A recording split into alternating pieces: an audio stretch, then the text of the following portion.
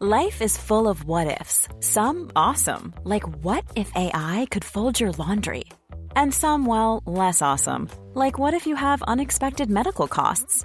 United Healthcare can help get you covered with Health Protector Guard fixed indemnity insurance plans. They supplement your primary plan to help you manage out-of-pocket costs. No deductibles, no enrollment periods, and especially no more what-ifs. Visit uh1.com to find the Health Protector Guard plan for you.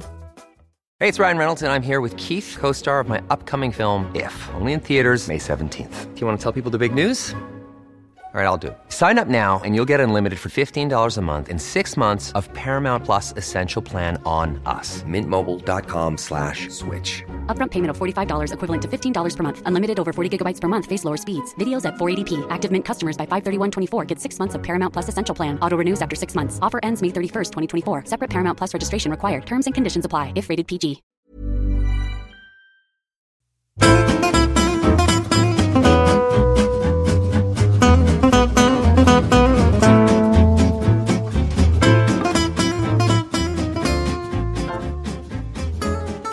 Där kör vi då och säger hej och hjärtligt välkomna till den här veckans episod av Handbollspodden Avkast. Sen förra veckan har vi tappat Christian Albinsson, men vi har ju en stark panel ändå, Josef Pujol, Charlie Sjöstrand och jag, Emil Sjölin här. 2, och nu ska jag dra upp smilbanden lite, säga att succékonceptet Patreon redan har levererat. Satan vad det strömmade till nya patroner nu efter sommaren. Glädjande nyheter och tack som fan till alla både nya och gamla Patrons. Det är underbart härligt att ha er med oss. Om förra veckan... Var det förra veckan? Var det Patreon-avsnitt eller öppet för alla? Öppet för alla var i alla fall tanken, så om inte jag fuckat upp tekniken, vilket jag ibland gör, så tror jag det var mer av välvilja än någonting annat. Kul. Välkomna. Och om förra avsnittet då var lite spretigt och fladdrigt och inte så mallat som man ibland säger i mediebranschen, så kommer dagens avsnitt vara desto mer mallat. Vi kommer ju nämligen göra årets genomgång av SHE. Och det kommer vi göra på det sättet, och det är ett litet nytt sätt.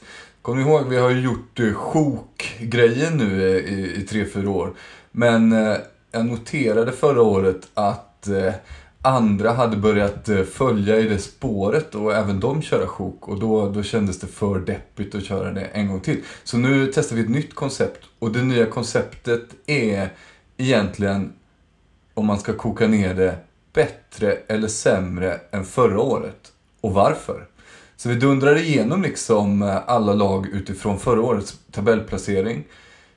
Charlie, Josef, ni berättar för mig om de kommer bli bättre eller sämre och motivera varför. Och då tror jag att ni på det viset kan slänga in vad som har hänt i nyförvärvsväg som är intressant, och tränarbyten och allt vad fan det nu är. Känns det som ett rimligt koncept? Absolut. Ja, det känns bra och kul. Och då räcker det att säga att det blir sämre. Så får ni lista ut själva vad de kommer i tabellen. Precis så. Och om vi också ska kasta in en disclaimer till, så är det att det här avsnittet sannolikt kommer ut på tisdagen snarare än måndagen. Och det är ingen annan som ska bli beskylld för det än min nuvarande fru då. För PGA, hennes extremt starka... Hennes bröllop. Exakt, hennes bröllop med mig. Så pallade inte jag att spela in avsnittet som vi brukar göra söndag kväll. För att då fanns det inte en droppe energi kvar i min kropp. Öl kvar. Det är ändå, jag tycker ändå det är härligt att det är 3 gifta män som sitter här nu och spelar in podd. Det var bara en när vi gick på sommarlov. Ja, det är väldigt starkt. Grabbar. Sommaren bjuder på mycket.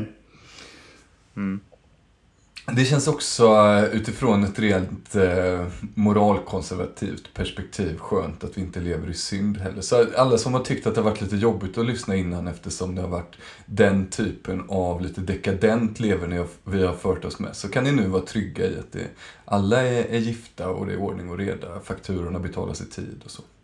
Ja, fast du har ju dock x antal bastarder som de är väl fortfarande bastarder, antar jag. Jag vet inte. Eller hur funkar det där? Ja, så funkar det. Ja, fan. Nåväl, det om det. Vi börjar tippa tabellen bakifrån då. Det finns ju ett lag som kommer lite utifrån, som inte har en tabellplacering från förra året, som ju nämligen då har inte kvalat, snarare genom att vinna serien Allsvenskan, tagit sig upp i SHE. Och det är ju IF Hallby handboll. Så att vi kan väl börja i den änden. Då blir väl snarare frågan så här: kommer det här bli som en nykomling, nästan alltid blir SHE en kort nyhet som vi får se en säsong och sen ryker på 4 poäng, eller tror ni att det finns större potential än så?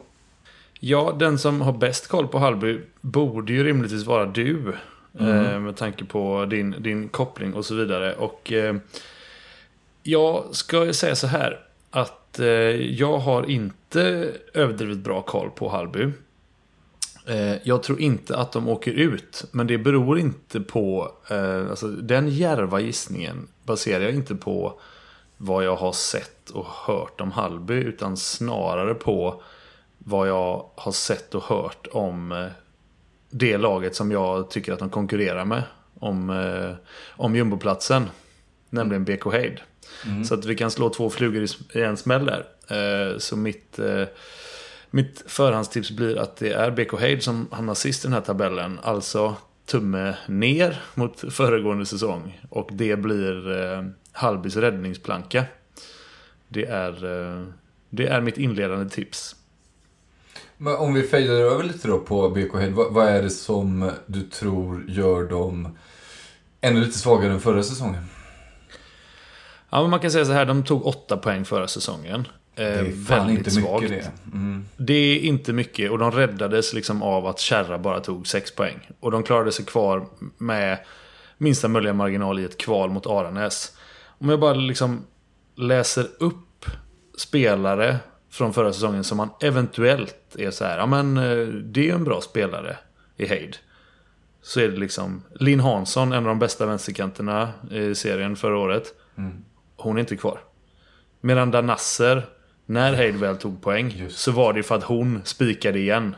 Det var ju hon som vann de här liksom avgörande kvalmatcherna i mångt och mycket. Hon är inte kvar. Hanna Wedenby, hon har gått i Hallby av alla lag. Just det. Julia Wahlstern gått i Önnered. Rebecca Karlsson som är så här vänsternia som öste in mål framförallt för 2 säsonger sedan kanske. Hon har lagt av. Annika Smidje, en avkastfavorit. Ja, exakt. Ja, hon har lagt av. Alltså det är så här, det är typ så här, vilka de här namnen, alla de namnen jag läste upp. Ja, men det är ju, de känner ni ju igen liksom. Det är ju en hel startsexa, låter det ju som. Ja, plus Johanna Flygelholm som också är så här, ja, men en stabil 9-meterspelare i BK Heid. Och det räckte till att ta 8 poäng förra året. Ingen av dem är kvar.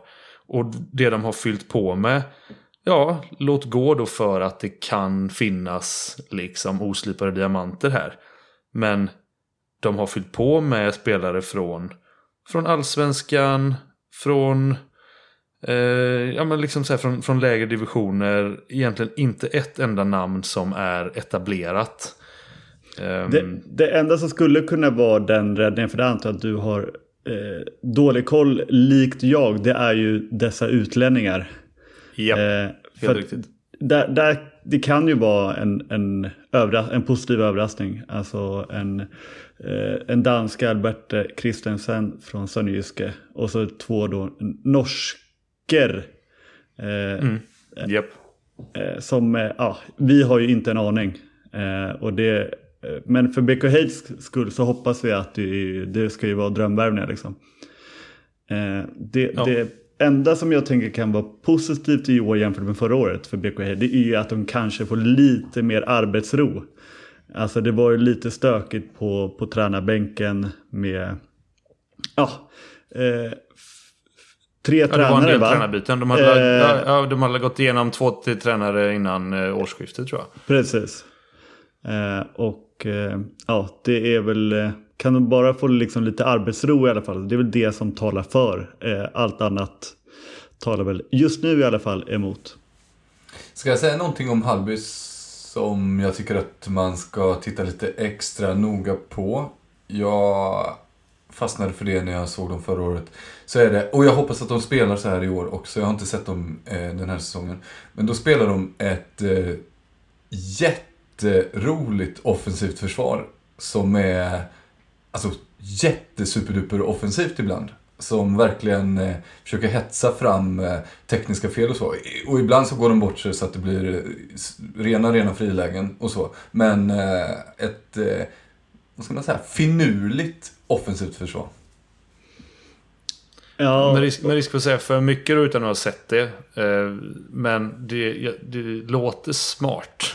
För vi vet ju vad offensiva försvar kan ställa till med mot svenska 6-0 indoktrinerade lag. Oavsett om det är överdrivet bra eller inte. Sen om det är helt katastrof, då tror jag heller inte att de hade vunnit allsvenskan. Så att det finns ju någonting där. Så att de kommer garanterat få några poäng på det försvaret, det tror jag. Och så generellt uppskattar jag ju bara framförallt när nykomlingar kommer upp och har en liten egen tanke och idé istället för att bara försöka göra som exakt alla andra, men med för det mesta eller oftast sämre spelare. Eller yngre spelare i alla fall, mer orutinerade spelare. Och att då man tänker att okej, vad ska vi göra för att ta de där extra poängen som vi, och att då kan ju ett offensivt försvarsspel eller någonting annorlunda verkligen vara positivt. Även om det kommer garanterat vara någon match där det går helt åt helvete och det blir liksom 49 i baken. Men det kommer gynna dem mer än vad de förlorar på det, garanterat. Bra. Jag tänker att vi ska försöka hålla det här ganska tajt, för vi vet ju hur långa de här avsnitten brukar vara. Om vi bara lägger 5 minuter på varje lag så redan där har vi ju en timme. Så vi hoppar raskt vidare då. Då är det Kristianstad som är nästa gäng. Ett Kristianstad som ju var toppat att komma bra mycket högre än vad de gjorde förra året när de hamnade då i Ingenmansland. De ligger ju, det är ju varken tumme upp eller tumme ner. De kommer ju ligga kvar exakt där de ligger, tror jag. De var verkligen cementerade på den positionen ganska tidigt också. Om man liksom, det getingboet som var kring egentligen plats 4 ner till 8 liksom, skilde det 3 poäng. Men man kan säga 4 ner till 9 var det 4 poäng. Och sen kom Kristianstad liksom, de var inte ens i närheten, de slutade på 12 poäng. Och där är lite samma. De har liksom det som gjorde att många kanske varnade lite för Kristianstad var att de hade ett intressant lag, en del danska spelare som liksom, det det bådade gott och de såg hyfsade ut på försäsongen. De är ju inte kvar. De har stuckit och istället så är det in med nya nyförvärv, och det är lite samma här som Josef var inne på tidigare. Jag har ju ingen koll på de här spelarna. Det är liksom en från Turkiet, en från Norge, en från Rumänien. Och det är klart, de hittat ett jävla guldkorn från Stinta Bukarest. Ja visst. Sist jag kollade på Ankara, liksom. Jenny Mahal, BSK i Turkiet, då såg de ju rätt bra ut i och för sig. Men de såg rätt bra ut, ja. Är det deras bästa spelare de har värvat då i Beysa Karacham? Ja, om det var hon. Det är lite svårt att hålla isär. Men jag tror om det var hon så... Nej, jag skojar bara. Det är ju... vi får se helt enkelt hur det går med nyförvärven där. Ja, men nej, och jag tror liksom att det blir... man vet ju inte, som sagt. Får de en fullträff, visst. Men det känns lite same old. Ulf Schäfert är tillbaka på tränarbänken. Sara Karlström liksom inte spelduglig. Jag tror hon är... Jag har inte sett att hon har lagt av eller något, men hon spelar inte i alla fall. Så att, nej, jag tror att Kristianstad liksom har inte tillräckligt för att klättra uppåt, men de är tillräckligt bra för att inte vara inblandade i bottenstriden, tror jag.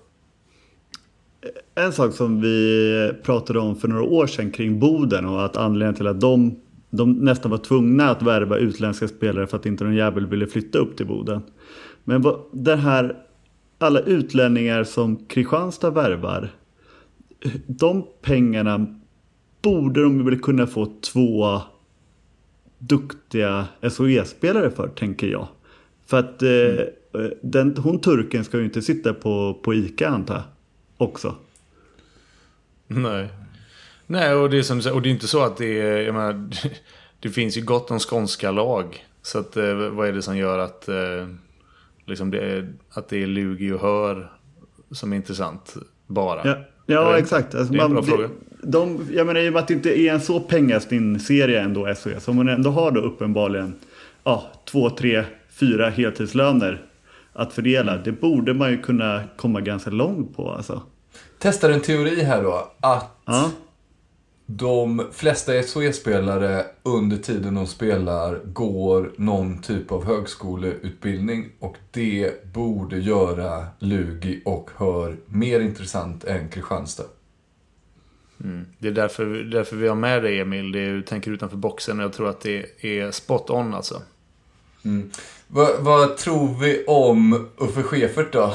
Kommer han ha några nya liksom taktiska S, eller kommer han köra den grejen som han brukar köra?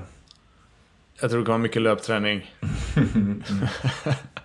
Jetzt laufen wir. Ja. Det sa de ofta när jag var i Minden. Ganska beprövat koncept som ju ibland verkar funka och ibland inte och så. Men det, okej.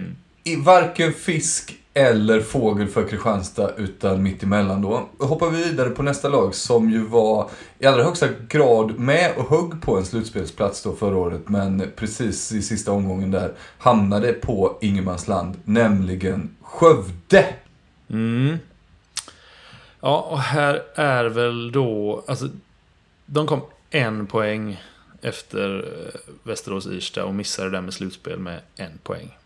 Och gjorde en stundtals väldigt fin säsong. Skrällde mot Skuru bland annat. Och fick ett uppsving med Daniel Birkelund som tränare. Och han är numera inte bara tränare, utan jag fattar det som att han också är sportchef. Så han gör en CK här. Alltså han är liksom, eller Kenneth Andersson för den delen. Han en klassisk liksom managerroll lite mer om. Precis. Ja, men jag säger pil upp då. Att Skövde med minsta möjliga marginal, det kommer vara ett jäkla getingbo där. Men de når slutspel i år. Lite grann för att det känns som att fan, jag vet inte. Det måste hända någonting där nu liksom. De behöver något positivt här för att det ska gå. Det som talar emot det är ju att Nicoline Lundgren, bombaren på högernio, inte finns med. Josef? Nej, jag tänkte, det var min enda motfråga nämligen. För att liksom utifrån då, du har ju bra mycket bättre koll, men Nicoline Lundgren rent målmässigt var ju extremt viktig för dem. Och hon har ju försvunnit och det har ju inga så här gigantiska namn som har värvats in. Vi pratade lite om Flygelholm från Heid och sådär. Men det är ingen direkt ersättare på så sätt rent målskyttemässigt vad man kan se sådär. Men ändå uppåt. Nej. Ja, men det är lite så här, som sagt, det kommer troligtvis vara återigen så här 3-4 poäng som skiljer de här lagen. Det är liksom en dålig dag eller en stukad fot som kan avgöra alltihopa i vilken omgång som helst. Men det är lite samma. Jag tror på en bra utveckling på de unga spelarna som de har haft under flera år nu och ändå tagit steg för varje säsong. Och så är det lite grann också att jag lägger i potten, precis som i den absoluta botten, att Västerås-Irsta som krånglade sig kvar och var en besvikelse förra säsongen och löste det med 1 poängs marginal. De tror jag inte är bättre den här säsongen. Så att det är liksom det är den platsen jag ser framför mig att Skövde ska ta då. Så pilen upp på Skövde betyder en pil ner på Västerås-Irsta. Smooth. I det Då här är vi inne där i Västerås, Ystad, Västerås. Det är ju bra. Jag ska bara nämna en sak faktiskt kring Skövde också som jag tänkte på när jag såg dem och just kring Nicolina Lundgren och det sättet de kan ersätta henne på det är ju lite för att jag tycker att hon var ju enormt duktig i sitt egna individuella spel men jag tycker att hon var en ganska dålig lagspelare på så sätt, alltså inte egoistiskt eller så men bara så här dålig känsla för passningar och sånt där utan hon var jävligt duktig i sitt. Så att det kan ju faktiskt vara att helheten blir bättre ändå. Även om någon inte kommer göra hennes mål. Liksom. Kanske blir den klassiska tränarklyschan som på varje upptaktsträff. Så hur ska ni ersätta den här? Ja, det är flera som kommer dela på det. Vill du pegga upptaktsträffen förresten, Charlie? När får vi se den? Alltså, vad finns att pegga? Jo, men den kommer ju livesändas antar jag på måndag. För att det är ju tillbaka till old school koncept här då. Vi har haft ett par år här nu när vi har kört ett magasin helt enkelt. Som ett förlängt avkast där vi har förinspelat och sen klippt ihop och mixat med lite förbandade inslag, intervjuer och gäster i studion. Men nu blir det ju tillbaka till en liten scen med ståbord i ATGs lokaler på Åby travbana.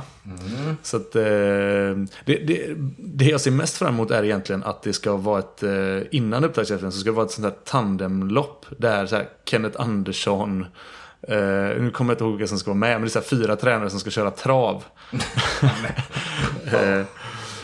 Det kommer ju bli rätt ball tänker jag. Ja, visst. Det blir så kul. Stålsätter då. Vi vet ju alla hur... You have to be there. Ja, absolut. Det blir säkert bra. Ja, nåväl. Hittills är det 4 journalister som har anmält sig att de kommer. Ja, fy fan. Ja, vet du vilka det är? Nej. Nej, det är han nya kronikören på GP. Ja, och så Kristianstadsbladet är där med 2. Ja, Nej, deppigt. Jag fick ett sånt mejl faktiskt. Kom och var med på upptaktsträffen. Jag tror jag sitter vid tv nästan. Precis, jag är med på länk. Västerås då? Nej men det är ju ingen hemlighet. Jag liksom höll ju i det Västerås skepp och jag ursäktade dem genom hela vägen. De hade ett tufft öppningsschema och sen hade de ett tufft mellanschema och sen så... Det var fan sjukt att de hade ett tufft schema hela säsongen. Ja. Nej, det blev ju aldrig någonting trots namnstarka nyförvärv. Visserligen då Ulrik Olsson som inte kunde slutföra säsongen på grund av graviditet. Men de hade ju inte särskilt många poäng när hon klev av skeppet heller. Så att det såg inte bra ut. Är det inte positivt då? De lyckades inte med stjärnorna. Det här kanske är det de behövde. Ja, men jag tycker inte att de har tillräckligt bra spelare för alltså utan stjärnorna. Nej. Det är väl det som är liksom frågetecknet. Det är Flodman som visserligen, det var ju som att hon knappt var med förra säsongen. Hon var ju mest skadad. Så där kanske det finns, som du säger, en fördel i en tydlighet att man kan räkna bort en spelare tidigt liksom, att du behöver inte ta med henne i ekvationen. Men hon är inte med. Och sen Unell, Victoria Högström Unell har slutat, Ida Lindblom har slutat, Martina Granberg har slutat. Det är lite manfall. Och sen har de egentligen inte värvat. De har värvat på mittsex, en etablerad mittsexa från Kungälv. Men någon ska ju spela in till henne också. Och det var ju liksom lite så här, det var ju det när Ulrik Olsson kom. Då tog hon ju framförallt med sig att man kan spela in till linjen, tyckte jag. Så det som ligger i vågskålen för Västerås Irsta är ju att det trots allt finns en Ulrika Olsson på kontrakt. Och när hon är redo att komma tillbaka så tror fan att det kommer bli en förstärkning. Vet vi det? Eller alltså typ hur pass redo eller oredo hon är nu? Nej, det är ju det. Jag vet hur inte det. Hur lång tid brukar sånt här ta? Finns det några... Alltså, vi Det är hade som en korsbandsskada vet man ju. Det är ju 10 månader liksom. Jamina slog ju alla rekorder. Ja, lite så. Nej, så det är väl det som är den stora osäkerhetsfaktorn. Liksom, vi visste ju inte Ulrik Olssons status i Västerås förra året med tanke på liksom, det kanske ska från tilläggas Stockholm att hon har fött barn. Så det kanske inte alla har koll på. Ja, nej, men jag sa graviditet och den efterföljdes av ett barnafödande. Just det. Som gick bra. Antar jag. Så att nej, men så att det är ju såklart, det är ju ett super wildcard att slänga in henne, men det är ju så här, vad är det för status på henne då? Inte spelat handboll på ett år kanske och lite så. Men ja, det kan mycket väl bli så att Västerås Irsta överraskar positivt den här gången då. Och må så vara, men jag håller dem som farligt nära strecket där och till och med under det. Hoppar vi vidare då till Önnered. Och det är samma fråga som gäller där. Fisk, fågel eller mittemellan? Ja, och det är lite samma. De kom... Vad fan kom de? 6:a såklart. Och de gjorde det på samma poäng. Ja, det var Nej, ju... de kom 7:a, va? Ja, det var ju... De kom 7:a. Ja, det var ju sådär... Ja, precis. 7:a för att... Ja, de fick ju möta... Ja, just det. Och Skara kom 6:a på exakt samma poäng. Yes. Och Luleå och Kungälv kom 4-5 på 24 poäng. Ja. Så att det är ju verkligen så. En missad passning. Och så kom du 7:a istället för 3:a nästan. Eller 4 i alla fall. Så att det... Jag tror väl att... Ja, jag satt en pil upp här då. Vilket indikerar att de lägger Skara HF bakom sig den här säsongen. Och det är... Jag märker att jag har en tydlig linje här genom hela. Det är att de konkurrerar med är lite sämre. Vad har du för gott att säga om den här? Konkurrenterna, deras är sämre.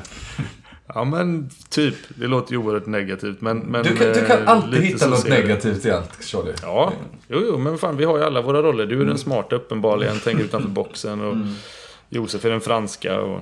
Jag är invandrare, jag precis inkvoterad. Alibi.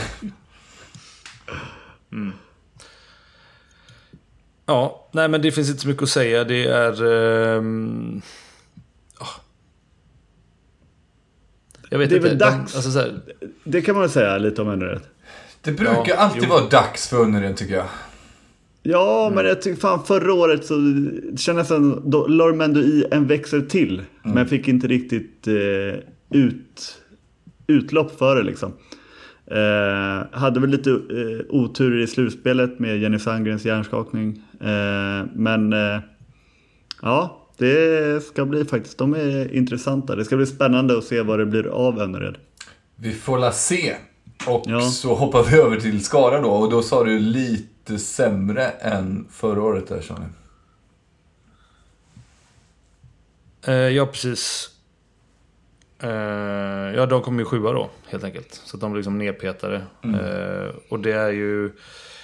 Jag måste säga, de som jag tyckte var stabila och liksom lite hade den här X-faktorn som kunde avgöra matcher. Så här, bland annat Maja Eriksson som alltså, stabil tvåvägsspelare, rutinerad. Märktes när hon inte var helt frisk i slutspelet, liksom, vilket avbräck hon var. Hon har slutat. Elisabeth Collado som liksom så här starkt offensivt kort på mittsex, en så här rivig mittsexa som är så här helvete att försvara mot, för att hon bara springer och snurrar och vrider och är liksom bra på att fånga boll. Löste lite frågetecken också när det var skador på vänstersex, så var hon där ute och härjade lite och kunde stå lite överallt i försvar också, eller bägge sidor av tvåan i alla fall. Precis, så att, och de är ju borta då. Sen är det ju samma här, att liksom det är ju lite genomgående för de flesta lag i SHE att nyförvärven är ju ofta oskrivna kort för oss. Liksom det är 2 isländskor som har kommit in. Jag såg dem i cupmatchen mot Skånela och det var ju så här, ja, det såg ju bra och stabilt ut, men det var ju mot ett allsvenskt lag. Alltså så här, vad kan man dra för växlar på det? Det som man får med den nya mittsexan som man inte hade med kanske Collado var ju det här att man slipper liksom, du slipper anfall-försvarbyten, vilket jag tror kan vara en fördel. Alltså det jag har sett och Skara tycker ändå att de spelar liksom en fartfylld handboll.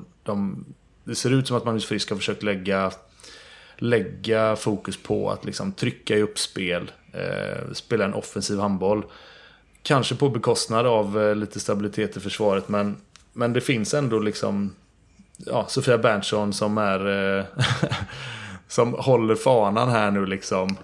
Inte längre ensam nej, inte längre. Nej, just det, man har värvat hem en i Lugi. Precis. Alltså Skara är fortfarande ett lag som kan få till det och ställa till det för många lag, särskilt på hemmaplan när de får in lite publik och grejer. Och Magnus Frisk vet ju vad han kan göra, så att Melanie Fellberg, samma där, saknar stora delar på grund av graviditet.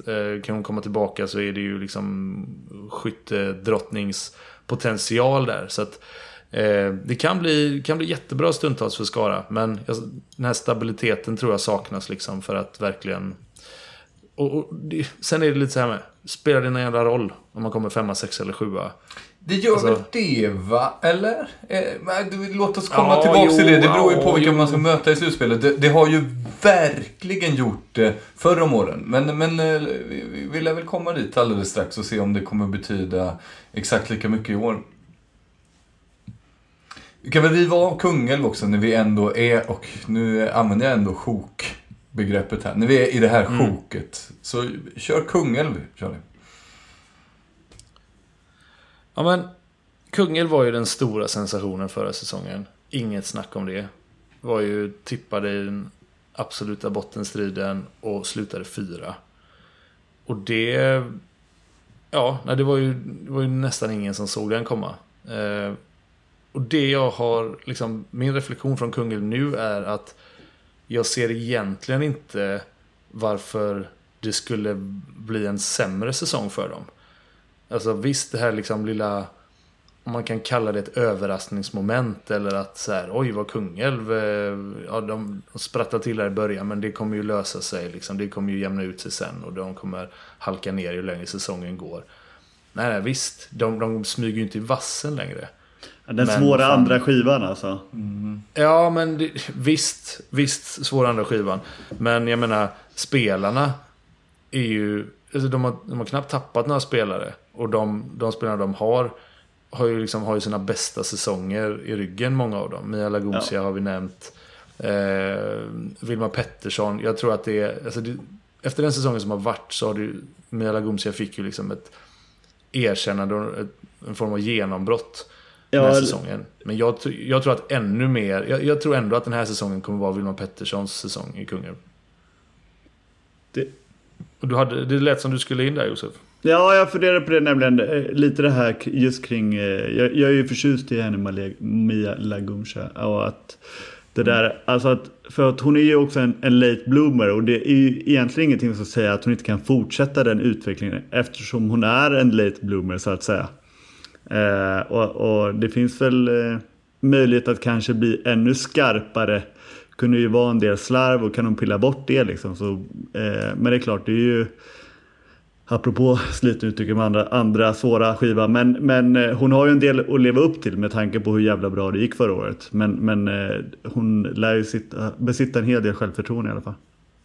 Ja, jag tror också att det kan som med många andra sådär lag där det är med framstående spelare som många kommer lägga fokus på, så tror jag att det kan öppna upp för andra. Alltså, spelare som Line Stenberg tror jag kan göra sin bästa säsong i Kungälv i år, mycket på grund av att det handlar så mycket om Lagumsia, Vilma Pettersson, Maja Fridén, också en spelare som liksom så här, om de höjer sig ett par snäpp, och så har du Lagumsia, Vilma Pettersson som jag är helt övertygad om kommer hålla en hög nivå, och så har du Jasmin Gluic i mål som stabil målvakt, och så Kasrai som med ett i stort sett intakt lag fortsätter jobba med det här. Ett lag som bevisligen tror på honom. Alltså det är alldeles uppenbart efter den säsongen de hade. Så att jag tror att alltså Kungälv kommer vara bra i år igen. Trots det så har jag en pil ner på dem då. Men inte en jättestor, bara något hack. Nej, på, liksom. Ja, det är bara ett hack ner. Ja, det kan vara 1 poäng då om vi jämför med förra årets tabell. Så att det, eller till och med målskillnad om vi ska vara petnoga. Okej, vi hoppar vidare då till nästa lag som ju har gjort en hel del spektakulära nyförvärv. Vi får väl se vad det landar då. Och det vet ju du säkert bättre än de flesta andra. Charlie Sjöstrand. Hur går det för Lugi nästa år? Ja, det är just det som du sa det. Vem vet egentligen? Alltså, jag känner så här. Bara av att läsa namnen som Lugi har värvat så ska de förtjänar att tippas topp 4. Ruggiga namn. Kan du inte läsa lite så vi får höra lite? Lägg på lite ljudslingor då. Ja, vi tar det bakifrån då i spektakulärhetsordning. Där de då har värvat Cornelia Dahlström från Skuru. Underskattad. Verkligen. Ungt rivjärn, framförallt individuellt skicklig. Lite spretig va, men jävligt hög. Ja, väldigt spretig. Väldigt spretig. Emma Fernis, tidigare landslags högerkant, avgjorde med sitt sista kast senast hon var i Sverige SM-finalen för Sävehof. Precis, jag tänkte bara lägga till det kring Emma Fernis. Man ska inte glömma bort hur överlägsen hon var faktiskt innan hon stack utomlands. Hon har ju, det finns inte så många, vi pratar ibland om bland herrarna att det finns en del bortglömda utlandsproffs. Och Emma Fernis har ju varit lite det motsvarigheten på damernas sida. Att jag har inte en susning om hur det har gått för henne i Tyskland. I Thüringer, eller? Metzingen? Thüringer? Nej, Thüringer. Ja, men jag minns hur jävla bra hon var i SOE när det begav sig. Ja, och det är lite så här. Hon fick ju proffskontraktet för att hon var så överlägsen och hon var liksom en av Sveriges absolut bästa högerkanter och hade ju den här landslagsplatsen. Och sen på grund av skador så, liksom så blev hon inte uttagen längre i landslaget. Och då det är klart man glömmer bort henne. Men alltså potentialen är ju, som du säger, den är ju där. Och det är ett stort namn att värva. Sen är det ju den största av alla. Nej, men Isabelle Guldén gör ju comeback i SOE. Det blir ju inte mycket större än det. Även fast Sävehof verkligen har gjort ett transferfönster som heter duga. Om man får använda fotbollstermer så är ju Bella Guldén liksom det stora namnet. Hon är väl Sveriges bästa damspelare genom alla tider. Kan man ju argumentera för. Ja, det är svårt att argumentera mot, skulle jag nästan säga. Alltså, både kvalitet och meritmässigt. Nej, det är... så det är enormt stora namn. Ja, men Lugi förlorade mot Lödde Vikings i ATG Svenska Cupen.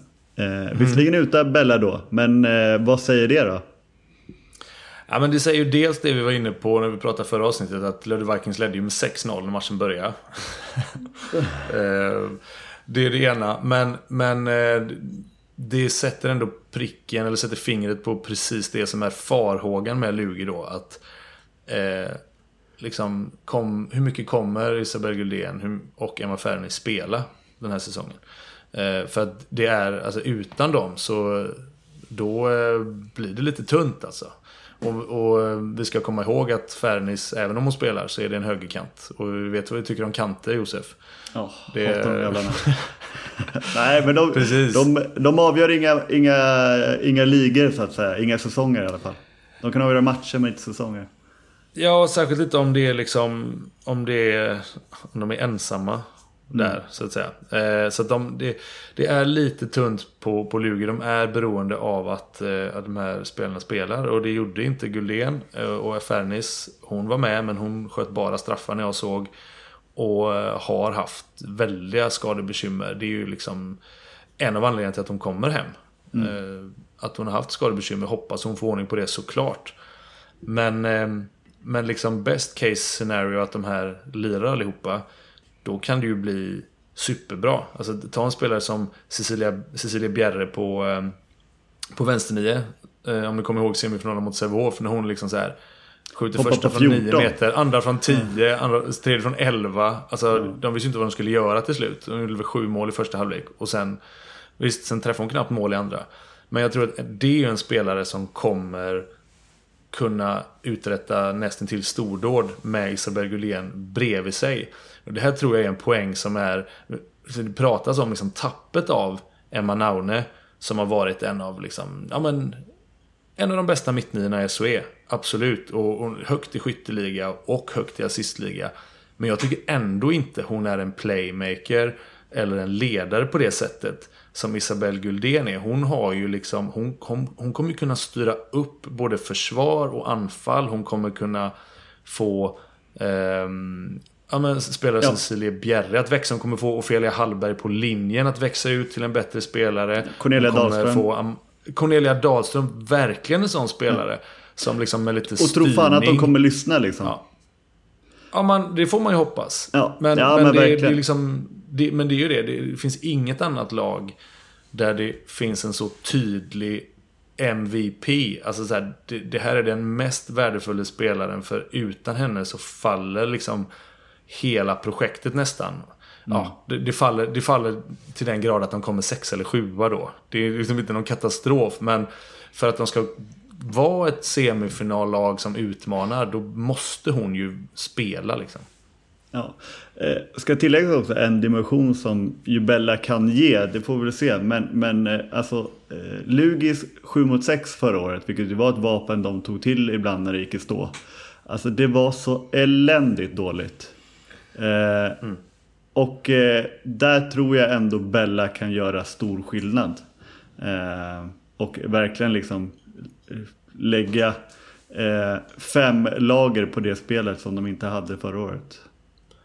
Ja, och precis som vi är överens om att kanter inte vinner några ligor, så har vi pratat om vikten av att ha skickliga playmakers, och det har lite grann saknats i några säsonger i Lugi. Alltså det låter konstigt att säga när man pratar om spelare som Eva Naune, eller så här, jag tänker på när de värvade Sara Karlström, och de hade visserligen Melissa Petrén var en utmärkt playmaker, men just det här att jag tror att hon kommer kunna få andra spelare i Lugi att ta kliv liksom. Amanda Andersson, Cecilia Bjerre har vi nämnt, Ofelia Hallberg på linjen, och i försvarsspelet, för det får man inte heller glömma att hon är liksom en av våra bästa försvarsspelare också, Isabelle Gullén. Så att det är såklart vem det handlar om, och då kan det gå riktigt bra för Lugi. Så att jag gör en pil upp där då. Men du som vet mest här inne då, är Bella skadad eller varför var hon inte med mot Lödde Vikings och så vidare? Ja, jag kanske vet mest här inne, men det vet jag faktiskt inte. Nej. Får hon inte vara med. Fair enough. Kanske för fin för det, vem vet. Men sen är det ju så här, det här är ju något som är, och det har vi också varit inne på varje gång. Jag har läst liksom så här, Kenneth Andersson, men det går framåt, nu var vi 9 pers på träningen och det är ett fall framåt för vi har haft så mycket skador. Hur kan det vara så? Varje säsong. Hur kan Lugi alltså så här, för varje säsong så här, spännande lag nu Lugi. Nu har ni Julia Eriksson och Klara Lerby och den och den tredje och den fjärde. Ingen är med. Nej. Hanna Flodman skadad. Bla bla bla. Och man ska säga så att man alltid påstår eller skyller på någonting annat än sig själva liksom. För det är lite samma sak med Hör också. Hör och Lugi är de tydliga, alltså de alltid skadade. Ja, någonting gör de fel, säger jag bara. Ja, men om vi ger Lugi en liten pil uppåt då gissar jag kanske att det är förra årets 3-år H65 Hör bekostnader sker på, eller kommer de också vara pil uppåt, Charlie? Ja, de kommer också vara pil uppåt. För de kom ju, som du sa, de kom ju 3 förra året. Och de tror jag de är väl den solklara favoriten till finallag nummer 2, så att säga. H65 Hör. Så att det är pil uppåt. Så det sker ju snarare på bekostnad av av Skuru IK då. Som kom tvåa förra säsongen. Ska vi dra igenom lite då vad som gör att du tänker en pil uppåt så tydligt på H65 Hör? Är det bara Cassandra Tolbring eller är det något mer? Det är... Ja, Josef, du kanske vill ta lead på den här. Ja, jag tänkte det, för så får du vila stämbanden lite. Att förutom såklart Värnö och Cassandra Tolbring som är en riktigt stark värvning, även om inte heller stenkoll på hur det har gått för henne de senaste åren. Haft lite skadebekymmer i utlandet, men ändå varit runt i Frankrike och Norge och sådär. Men även att få tillbaka Isabella Andersson blir ju som ett nyförvärv. Jag minns inte riktigt när hon skadade sig, men hon kommer ju definitivt inte tillbaka i storslagen form. Vi spekulerade ju om hon skulle spela lite slutspel. Jag minns inte om hon faktiskt var inne eller inte. Men nu har ju... Nej, men nu har jag i alla fall fått en hel försäsong i benen och borde ju definitivt vara fit for fight. Plus att de unga spelarna som gjorde det så pass bra, framförallt ett av de största utropstecknen, Emma Nuhanovic, har ju blivit 1 år äldre. Och i övrigt få behålla många av sina bärande spelare. Litet frågetecken från min sida på målvaktssidan.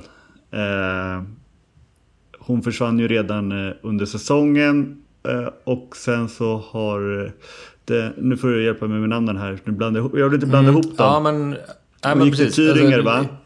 Irma Schött gick till Thüringer, helt riktigt. Precis. Kvar var ju då Gry Bergdahl, som jag ansåg som är gravid. Var seriens bästa målvakt. Och hon är också gravid, så hon spelar inte. Däremot så har de ju snuvat Lugi då på Josefin Hultberg Dahlgren, som kommer in som ersättare. Så att de kommer ändå...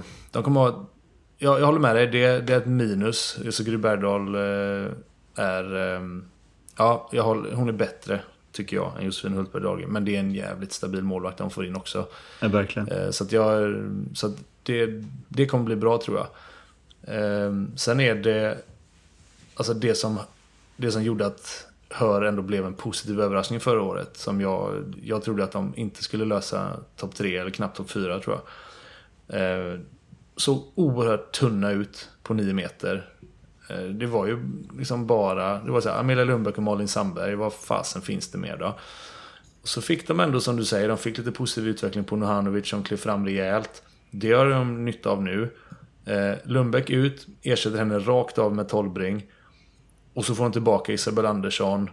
Plus att de får tillbaka Tilda Winberg. Om man pratar om bortglömda spelare. Hon har ju liksom, hon missade ju i princip hela förra säsongen på grund av liksom fotproblematik.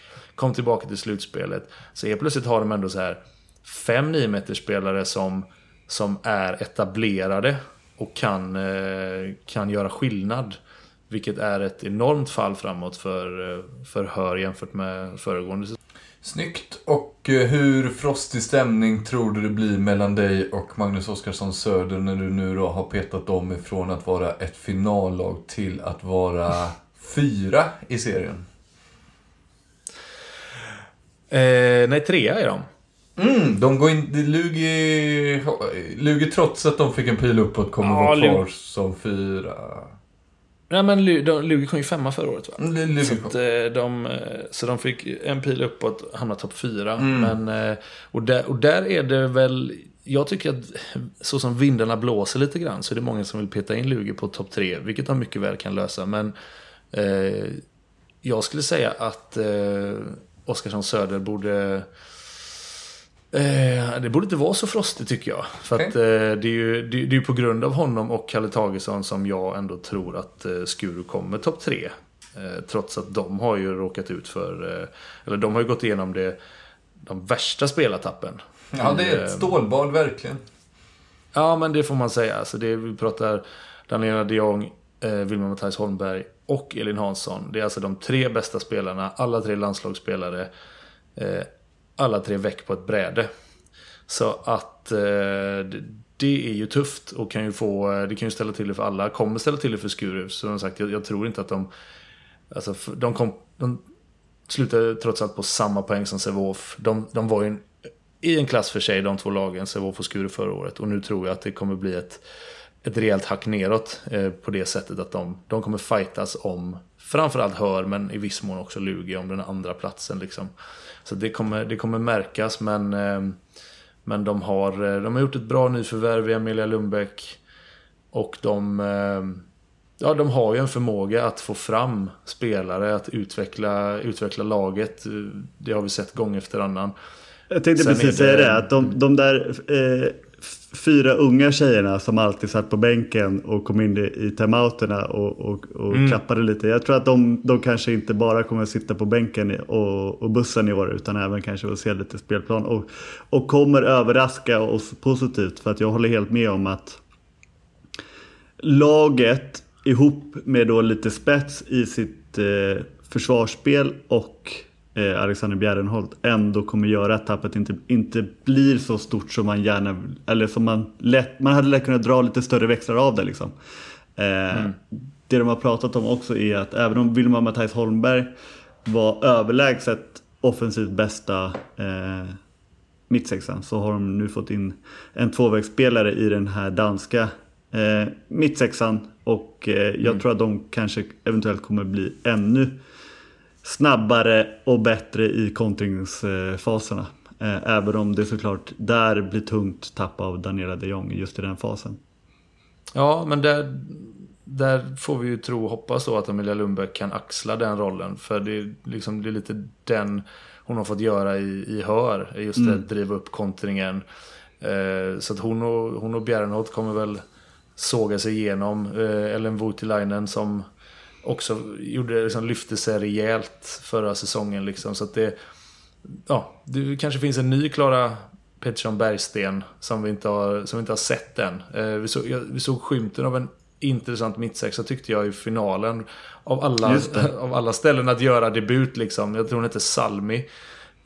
Och bara så här, oj vad fan, det här är ju nya Wilma Matthijs Holmberg. Vad hände här? Hon gjorde typ 4 mål i en av finalmatcherna. Så att bara för att vi inte vet vilka de här uppflyttade spelarna är riktigt, så är det som du säger, de har suttit där på bänken och åkt den här bussen, och nu har de fått lite mer fokus. Så att det finns nog mer som bubblar där under ytan än vad man tror. Men när man läser liksom så här, Matthijs Holmberg, de Jong, Elin Hansson, Cornelia Dahlström och dessutom Vilma Schelin som var så här nyttig arbetsgungma, kunde använda på både 9 meter och mittsex. Hon har tagit en paus.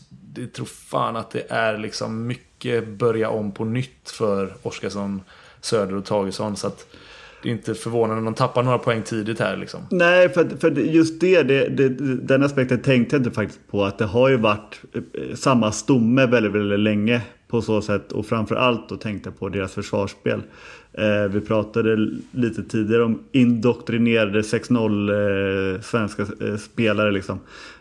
Och just det tänket i deras förmätt att implementera det kanske tar lite längre tid än om man byter från ett 6-0-lag till ett annat 6-0-lag liksom.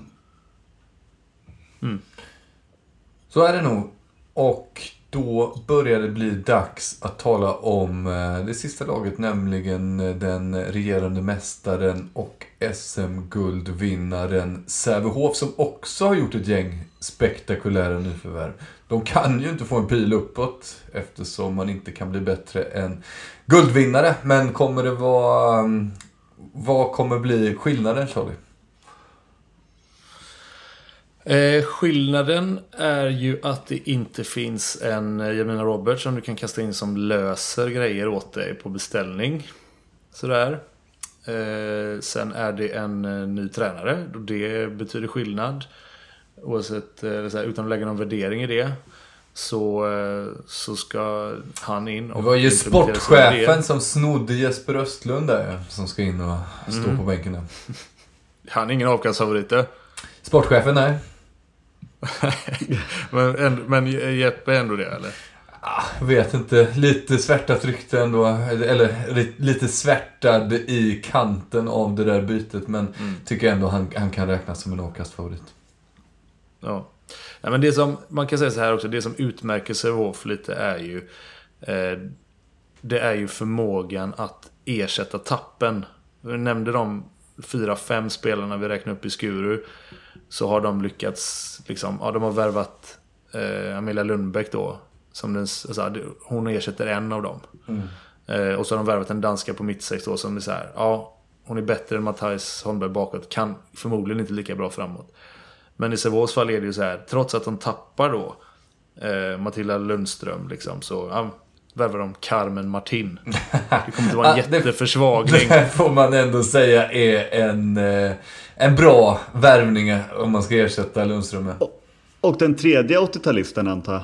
Just. Jag vet inte exakt. Ja, just det. Det måste hon vara. Det. Ja, det måste hon vara. Fan, om hon inte började spela i landslaget när hon var 15 sitter vi och gammelshamear henne. Ja. Nej, men precis. Men så tappar Sofie Börjesson. Vi tar Johanna Bundsen då. Det är den nivån så här, Tamara Haggerty får inte förlängt för att vi har värvat Johanna Forsberg. Det är ju hela tiden det här som gör att de försvagas ju inte på pappret. Och det jag inte hör heller, men vägen upp dit är vägen upp till Sävehof är en bit. Precis. Och jag håller helt med, för när man kollar på värvningarna så tänker man ju att det här kan bli hur bra som helst. De borde inte förlora en poäng nästan. Men alltså det laget de hade förra året var redan det bästa på pappret. Och men när Jamina inte var med, då förlorade de mot BK Heid. Och det är exakt det som är att om Sävehof ska bli bättre än förra året, då är det lite upp till hur bra vår nya avkastfavorit är, Mia Kragballe. Jag har ju på riktigt ångest för det här. Och så läste jag att jag läste någonstans. Vet du vad? Jag har läst att du behöver inte säga hela Kragballe, för att hon kallas tydligen Ballen bara. Ska det komma någon så här putslustig skåning nu och säga att Balle betyder något annat? Ja, men förstår den putslustiga kollegan Putte Westberg du har? Han kommer ju gå bananas på det namnet alltså. Ja, jösses, det kommer bli nytt YouTube-klipp här. Oh my god. Nej, men jag läste någonstans att hon hette Nielsen också. Jag tänker att jag ska bara säga Nielsen hela tiden. Ja, för alla danskar har två namn. Ja, men hennes alltså det är ju Kragballe som gäller. Jag vet, för att det vet jag från när hon spelade i Danmark. Kör du Nielsen en vecka kommer du få ett mejl från henne. Precis. Nej, jag är inte Nielsen, jag är hennes mamma och pappa. För helvete Charlie. Hennes pappa kanske inte kollar på alla matcherna och bryr sig så mycket. Så det kanske kommer undan med det. Men jag kommer inte kunna säga det. Jag vet inte vad jag ska med till. Men hur bra spelare är Kragballen? Jag hoppas att hon blir såld. Jag hoppas att hon inte gör en enda minut så. Ja. Nej, men hon är bra på riktigt. Alltså riktigt bra. Fan också. Det är verkligen ett scoop de har gjort. Innan hon gick, hon hade lite kämpigt i franska Nantes då, där hon kommer ifrån, men innan det så var hon i så här återkommande topp i skytteligan i Danmark och notorisk målmaskin. Så att det är nästan den värvningen som för mig gör om de kommer bli bättre eller sämre, för att överlägset lag hade de redan på pappret förra året. Men återigen, det var ofta ändå så att Jamina skulle lösa biffen liksom när det gick i stå. Så att och jag såg lite mot Tyresö i förra veckan, och det imponerade inte, kan jag säga, det jag såg av Tyresö. Eller av Sävehof. Tyresö imponerade desto mer. Nej, och det är väl alltså, utan att försöka ursäkta dem eller sänka förväntningarna, för jag tror fan att de får ju bära det favoritskapet, inget snack. Allt annat än serieseger, allt annat än guld är såklart inte godkänt.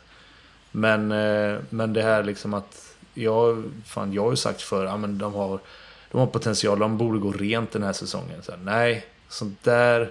Jag har slutat säga att lag ska gå rent. För det är ändå som du säger, det är en stor allians på spelare. Och du ska hålla de här nöjda. Och jag är lite grann så här när Sävehof inte ens ansökte om att få en kvalplats till Champions League. Ja, hur säljer du in det till Carmen Martin och Johanna Bunsen och Anna Forsberg? Alltså, eller varför värvar du Maj Kragballe om du inte har för avsikt att göra avtryck i Europa? Nu blir det ju den här andra Europacupen då som heter European League eller något sånt där efter jul. Så, men det är liksom så här, det är ju sånt som kan skapa lite osämja eller liksom lite dålig stämning i en trupp. Jesper Östlund, han är ju van vid att ratta ett lag som är så här, kan vi vara med och utmana om en slutspelsplats? Nu är det så här, allt annat än vinst. Varje match så ska ni vinna, annars så tycker folk att ni är sämst. Det är ju det som ligger liksom, som talar emot Sävehof, eller som kan ställa till det. De kan ställa till det för sig själva i princip. Ja. Härligt, vilken matig genomgång hörni. Jag känner att jag är bra mycket klokare än vad jag var när vi satte igång. Jag hoppas att även ni som lyssnar känner likadant. Vi tackar ju dig då lite extra, Charlie, och även Josef för de fina inspelen där. Och så säger vi väl då på återhörande nästa vecka, och då ska vi väl försöka göra något liknande fast med herrarna. Jag tror vi snackade om att eftersom den serien, handbollsligan, drar igång några veckor senare än så kanske hinner vi med ett dubbelavsnitt där vi har lite mer tid att gå ännu lite mer på djupet då. Låt oss se. Jag tänker, precis, upplägget som i alla fall jag tänker mig är att vi delar upp dem på 2 avsnitt, så att vi kör 7 lag, och då ska vi i den mån det går försöka pinpointa lite, inte bara liksom vad laget står och vad vi har förväntningar på dem, utan också vems lag det är. Tycker jag är lite intressant. Det är ju inget snack om att Sävehof är Elias Ellefsen, Chippagötus lag till exempel. Ja, tills Olli Mittun kliver in. Det nya herre på täppan. Ja, för att ni sa det, för vi ska ju också ha det här kan bli X-faktorn, eller det här kan bli genombrott eller Jokern. Så det kommer bli upplägget, tänker vi oss. Så att vi får se vilka första 7 lag vi kör nästa gång. Det tar vi till redaktionsmöte. Är det danska man snackar på Färöarna, va? Eller man snackar färöiska? De pratar färiska. Åh jävlar alltså. Ja, men det får vi lära oss då till nästa vecka. Extremt nära att jag fick åka dit på en språkresa en gång. Och det var ju bittert att man inte lyckades lösa den logistiken. 3 månader i Torshamn, eller? Något sånt, ja. Ja, kul. All right. Tack så fan till alla som lyssnar, och extra stort tack till alla våra patrons. Tjingeling. Tjingeling. Tjingeling, för helvete. Ja, förlåt. Jag tappade den. Och Charlie fyllde i. Jag gillar det. Ta ett annat tag. Rötterna blir starka när det blåser. Luften blir friskare när åskan går. Det blåser på Genesarets sjö, och likaså på Gallerivlö. Dina kyssar smakar smultron och mjölk. Drömmen ska brinna om ett annat liv. Låt ditt hjärta slå ett extra slag. Låt oss hoppas att det snart blir dag. Mina minnen är som körsbär i punsch, och det rinner som en flod i min inre värld. Låt mig gråta, låt mig vara i fred, och bränna mina böcker som ved.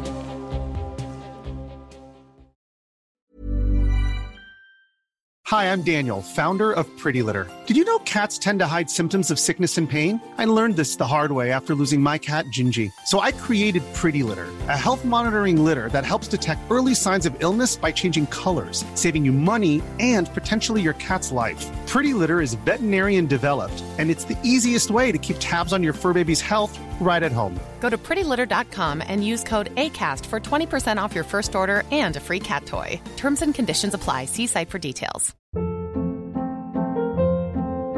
Hold up. What was that? Boring. No flavor. That was as bad as those leftovers you ate all week. Keke Palmer here, and it's time to say hello to something fresh and guilt-free. Hello Fresh. Jazz up dinner with pecan-crusted chicken or garlic butter shrimp scampi. Now that's music to my mouth. Hello Fresh. Let's get this dinner party started. Discover all the delicious possibilities at HelloFresh.com.